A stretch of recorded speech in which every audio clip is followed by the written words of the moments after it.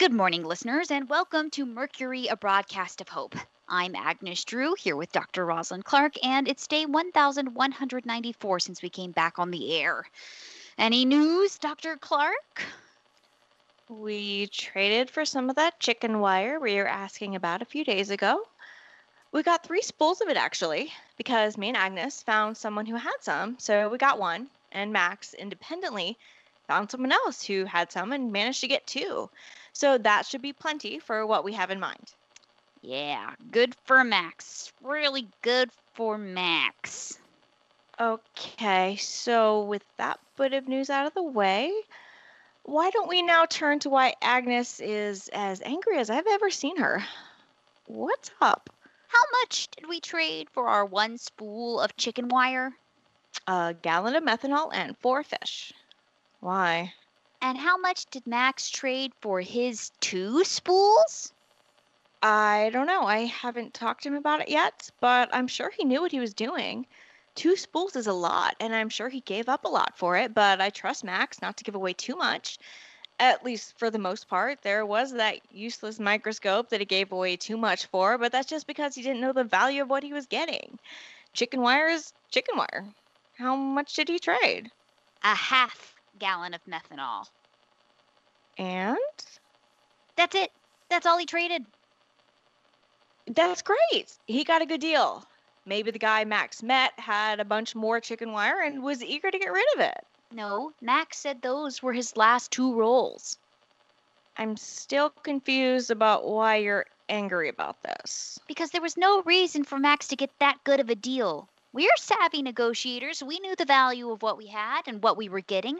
Neither of us felt cheated afterwards, but somehow Max gets this amazing sweetheart deal, and it just reminds me of how women have been paid less than men for as long as we've ever been allowed to get paid at all. Okay, so before we get into this any further, I want to ask who you're mad at. Everybody! The world! This stupid practice that devalues women's work for no reason other than the fact that women are doing it. Okay, I just wanted to make sure it wasn't me or Max. No, it's not either of your faults. It's just infuriating in general that even in a society where people are mostly pulling together, there's still this undercurrent of sexism.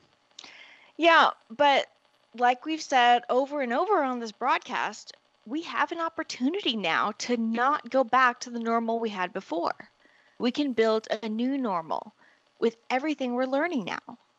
Sure, but we're over 3 years into this thing and we still haven't mastered the basic art of treating each other with a fair deal. Look, I'm not saying you're wrong, but I still feel like there's a lot more to Max's deal that we might not know about. We weren't there, and we have no idea what was said or how the negotiations went. I guess so, but it was such a huge contrast to what we got and what we gave away. I just can't imagine a scene where there wasn't at least a little bit of prejudice against us in ours. I remember reading once about this couple who were running a business. The woman would answer customer service emails, and the customers would always complain about how she didn't know what she was talking about and was giving them the runaround and stuff like that. But when she passed them over to her husband, suddenly everything was magically okay, even though he was telling them the same things. So they switched email accounts, and he started answering as her, and she as him, and the pattern continued.